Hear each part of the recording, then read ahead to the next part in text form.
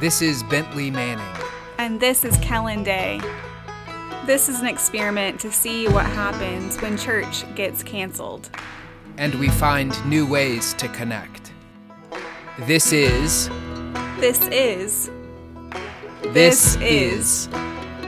Empty Pews. Good day to each and every one of you on this chilly Wednesday in November. We don't know it's chilly yet. Well, it sure is cold today. It's Monday, and I'm assuming Wednesday will be just as cold. I don't know, though. I think it's looking better later in the week. This is Bentley Manning, the rector of the Church of the Incarnation. And this is Kellen. I'm the assistant rector, so I work for Bentley. That's kind of dropped out. It has, yeah. I haven't brought it up in a little while, but I thought we should remind ourselves. Okay, now that we've done that, I think it's worth just saying it's good to be with you all on this podcast today. Yes, on, such a strange week. So it's a strange week for lots of reasons. It's, in particular, Kellen, for you, you woke up this morning and you didn't have any power. It was so cold in our house. We didn't have power, which means, the coffee machine couldn't work. The hot water in the shower wasn't working. And so I just showed up to work dirty and cold. Yeah. And uncaffeinated.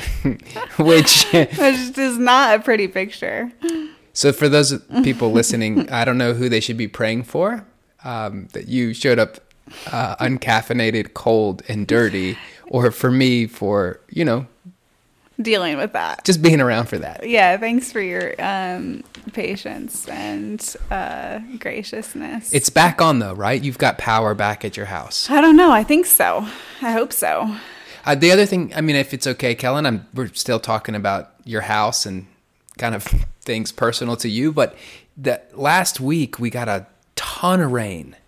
So much rain. The Hurricane Zeta? Right. And I know that we on this podcast often talk about how much it rains here. It's a rainforest.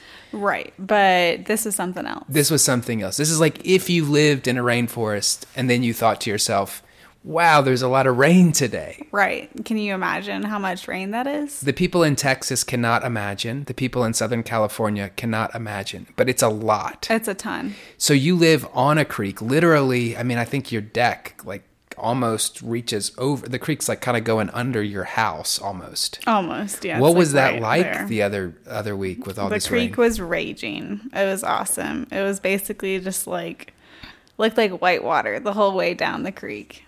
Did you have to watch Tilly the dog to make sure she didn't float off? Tilly can take care of herself, thankfully. She's not that interested in the creek.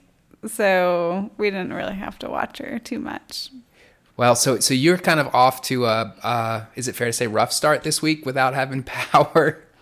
It was a hard morning, but I think that maybe the week could get better. We'll see.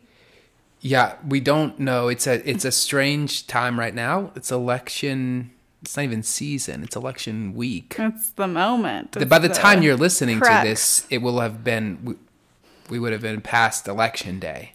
Right, but who knows if we'll have the results. I don't think we will. We'll edit this if we need to, based on Wednesday I don't want to morning. edit it again. Okay. Hope y'all are hanging in there.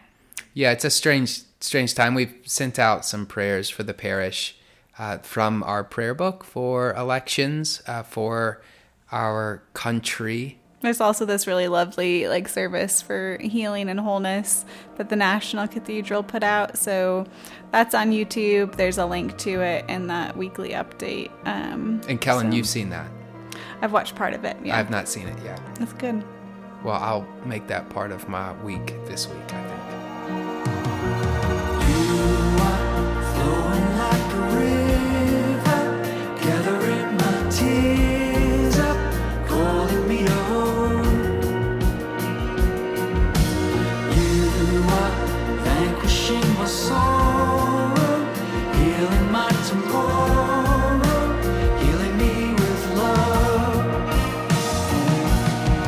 You are flowing like a river. So in the strangeness of this morning and of this week, I think it will be important for us to find ways to pray, ways to stay close to God in the midst of what is certainly an angry season in our country, a divided time in our nation.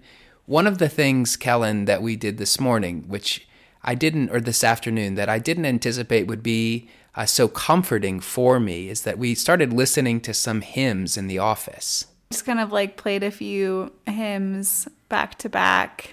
I was missing some hymns yesterday from All Saints, and so I started playing one of those great hymns, and then you put on more after that, and we just kind of sat, and it did feel deeply comforting, this like moment of recentering and renewal, and also I just miss music. My goodness. That's what I was thinking as well, how much I missed the voices of a choir. Yeah. Just punching it. Yeah.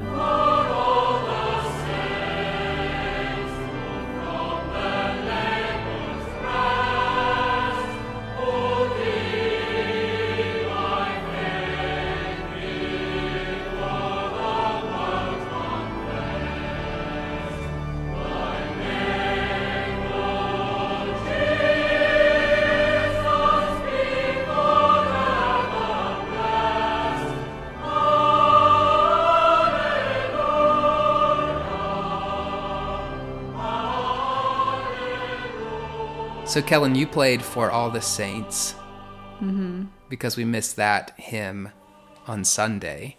And then you played. I played a couple of other things, but then Franz Biebel's Ave Maria. Y'all should go listen to it. That anthem was offered at my priestly ordination. So if anyone's listening from St. Mary's, thank you for that. But I would just say, I don't know, Kellen, I do think that this might be a helpful spiritual practice, not just this week, when people probably need to be centered a bit more. But I think a way to kind of stir the heart right now is to find some hymns and like just find the best speakers you can and turn it up. Yeah, and like relax into it and just be quiet with the music. So maybe in this podcast we could like scatter a few more hymns throughout it. I think it's a great idea.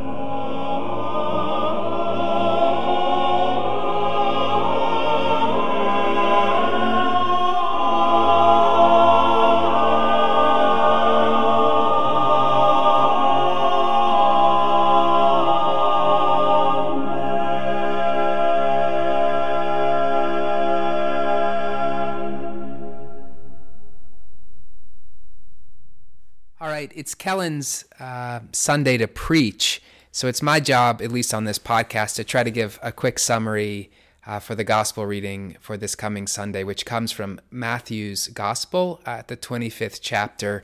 And in it, Jesus is comparing the kingdom of heaven to 10 bridesmaids, 5 of which are prepared with enough oil to keep them through the night, and 5 who do not have enough oil. And so when the 5 find out that the groom is delayed, they go out to try to get more oil. But while they're away, the groom arrives. And so they come back having purchased oil at the last hour, and the door is closed to them. And they are unable to get into the wedding banquet. And then the parable ends with these words from Jesus, "Keep awake, therefore, for you know neither the day nor the hour." Thanks for that summary, Bentley. This parable just sounds a lot like Advent to me. And we're not in Advent yet. It's a few weeks away, but I feel like we are being asked to consider those themes earlier this year, maybe for good reason. Themes of watchfulness and waiting and attentiveness and God's judgment, right? Those are all kind of present in this parable of the bridesmaids, this very peculiar parable where we have 5 wise and 5 foolish bridesmaids who somehow can't share their lamps or their oil with one another. So half of them are exiled from the open door into the wedding banquet. Those are the themes that are present. I'm not exactly sure what to do with them yet. Kellen, unfortunately for our listeners, I'm not sure I know what to do with them yet either. It's a difficult reading. It's a difficult parable, I think. One of the things, you might have mentioned this to me, or I heard it from someone else. If it wasn't you, speak up. But the idea that some of these difficult parables, these difficult teachings from Jesus are made more difficult if we assume that they're talking about other people. But if we are to read the parable as a word of wisdom to us in particular, right? That in this reading, I'm meant to take the lesson and do something with it. It does have a different ring to it. If I'm chewing on it and thinking about my own attentiveness, I think. Have you ever thought about yourself as a bridesmaid before? Well, today I am. That's good. What have you learned from that perspective? Are you someone who has prepared ahead and brought oil with you so that your lamp stays lit? Well, Kellen, I think one of the things that it's not Advent yet, but I think most of us are living in a time and a season that we could have never imagined or predicted before it happened. And it's causing many of us, myself included, to think about what kind of internal resources I've got, or in what particular ways I've prepared for a moment like this or haven't. It also makes me think about some of the things that I took for granted before this pandemic took hold of everyone's lives. But I do think in some ways the year 2020 is a year that most of us, that came kind of at an unexpected hour. I don't think most of us would have imagined that this year would have turned out quite like this.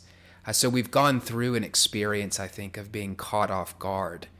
And, I think in some respects, even though it's not Advent, I think most of us are feeling somewhere in our bones this sense of waiting, expectation, and also having experienced rather painfully kind of unexpected surprises in terms of how the world has turned out over the past 6-8 months.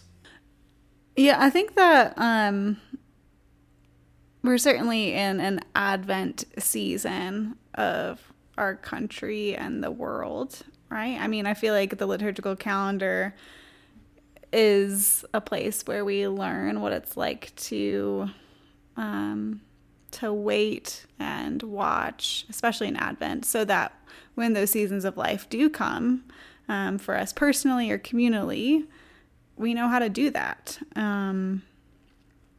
So depicting this last little bit of 2020 or, the whole year as a Advent season, I think is really fitting. I think Matthew rightfully asks us to consider other things that we might be waiting for.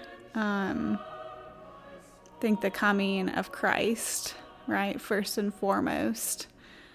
In my brain, I feel like I'm waiting for a vaccine or for the pandemic, but Matthew is reminding me that there are much greater things to be waiting for simultaneously. I'm reminded of something I think related to this advent of life, right? In some ways, life itself is a season of expectation and waiting for us to meet our Lord, I think. Barbara Crafton was giving a kind of retreat that I was at, and she talked about the discipline of praying the office every day, so morning prayer in particular, and how important that was for her, and that she took it to be a practice that was preparing her for a good death. Right? Preparing her to meet the bridegroom. So, for me, Kellen, to your point is, how are we preparing ourselves? How are we staying awake in order that we might welcome Christ when he arrives?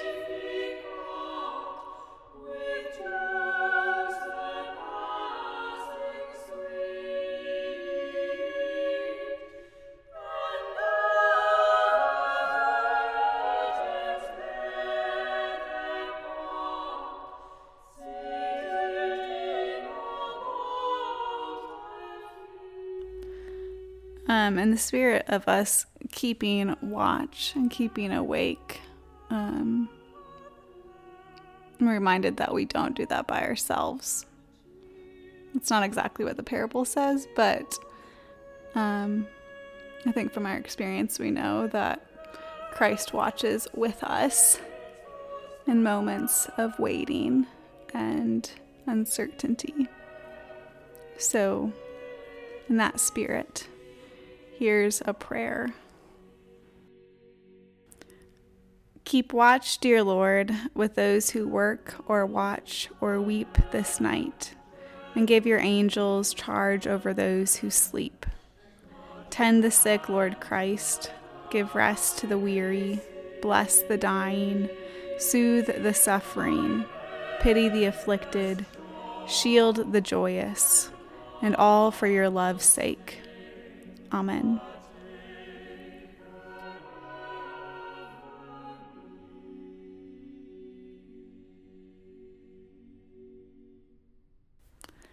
Thanks for tuning in to this episode of Empty Pews. Hope y'all are staying centered and sane and hopeful in these times.